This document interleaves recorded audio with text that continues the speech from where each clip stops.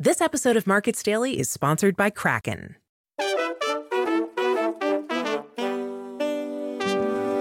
It's Sunday, September 10th, 2023, and this is Markets Daily from CoinDesk. Hi, I'm Michelle Musso here with your featured story. On today's show, we're taking a dive in how crypto lending contributed to last year's collapse and what can be done to fix it. And just a reminder, CoinDesk is a news source and does not provide investment advice.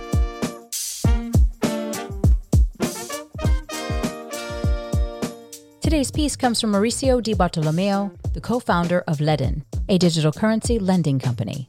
We'll be using Wondercraft AI to read the story. The piece is titled, Crypto Lenders Caused Crypto Contagion Last Year. How is the industry rebuilding? Loans are as old as money. Throughout history, whether seeds or gold, every form of currency has had its lending market.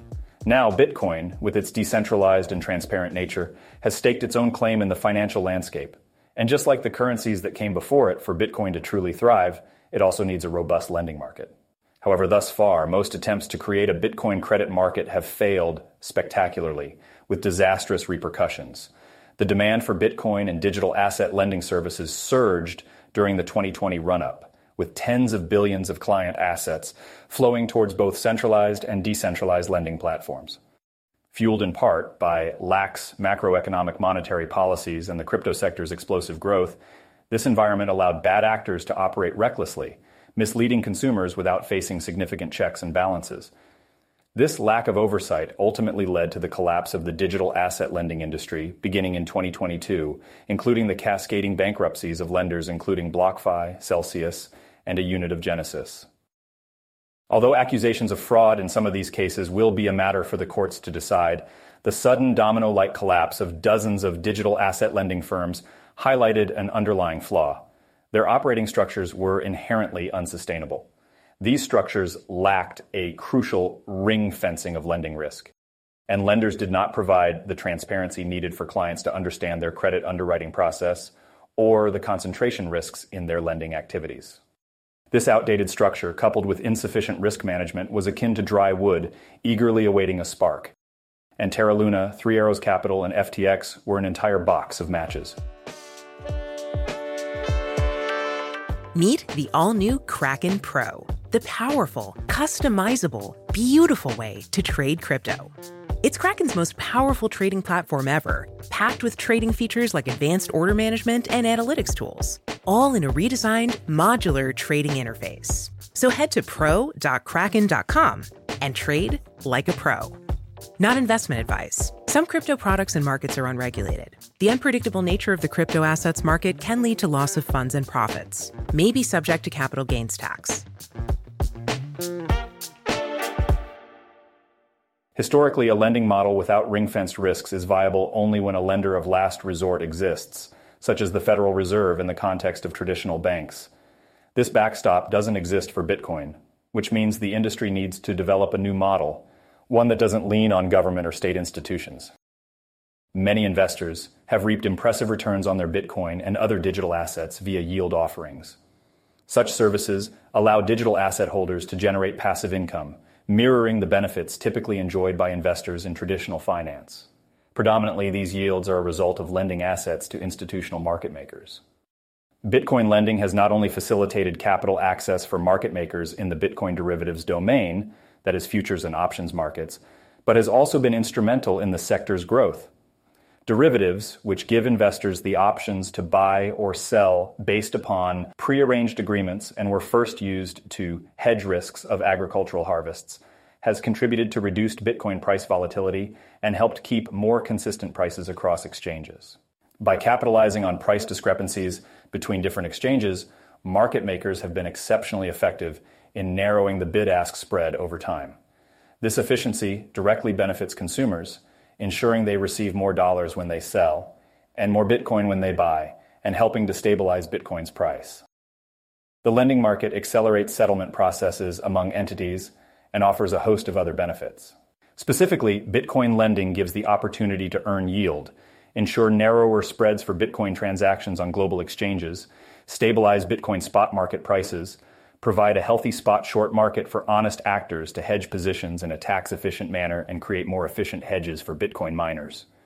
The 2022 events highlighted several systemic risks that need addressing, including the ring fencing of individual product risk. To give a general rundown of how firms like BlockFi, Celsius, and Voyager failed, it has often been the case that crypto credit providers intertwined client assets with the risks of the company's yield products. This means that the client's loan, backed by Bitcoin or another cryptocurrency, was in jeopardy if a company's yield initiative failed and led to bankruptcy. Another hazard lies in concentration risk from lending counterparties, or the firm's crypto lenders would work with to generate yield on client holdings. When promised rates become unsustainable, these platforms face a dilemma: restrict lending to manageable limits and reduce client rates, or continue unchecked lending despite surpassing comfortable risk thresholds.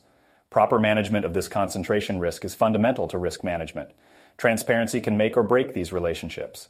Take Voyager, for example, which reportedly tied up nearly 58% of their loan portfolio with Three Arrows Capital. Alarmingly, to our knowledge, 3AC did not provide essential financial statements to their lenders, a fundamental requirement for any lender to properly assess the financial health of their counterparties. One can't help but wonder, would clients have been so keen to lend to Voyager if they had the full picture from the start? Other firms had similar concentrations with Genesis and/or Alameda Research. After the roller coaster that was the past 18 months, digital lending platforms are stepping up their game. Here's the lowdown on what's changing at some firms. The two-account system: imagine having two wallets. In one, you simply keep your money safe with no fuss. In the other, you decide to invest a bit and hope to see it grow. That's what platforms are doing now. They're offering a safe account where digital assets remain largely untouched. Then there's a more adventurous yield account. Here, assets get lent out to generate returns. Of course, there's some risk involved, but it's all transparent from the get-go. This way, clients can pick what suits them best. To generate interest in the yield account, loans have to be made, which carries risk and why people get paid interest at all following textbook economic theory.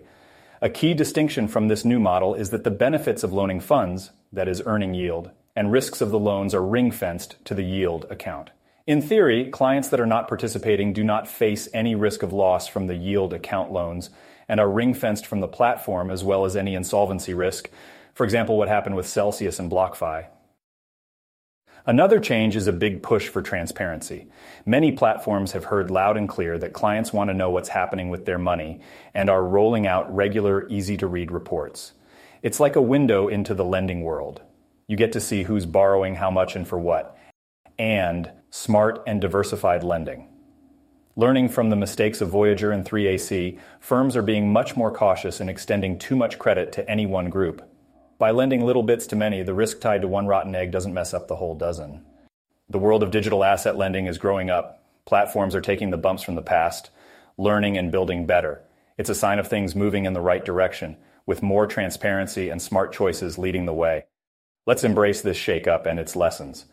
The Wild West was fun while it lasted, but now it's high time for the age of enlightenment in digital asset lending.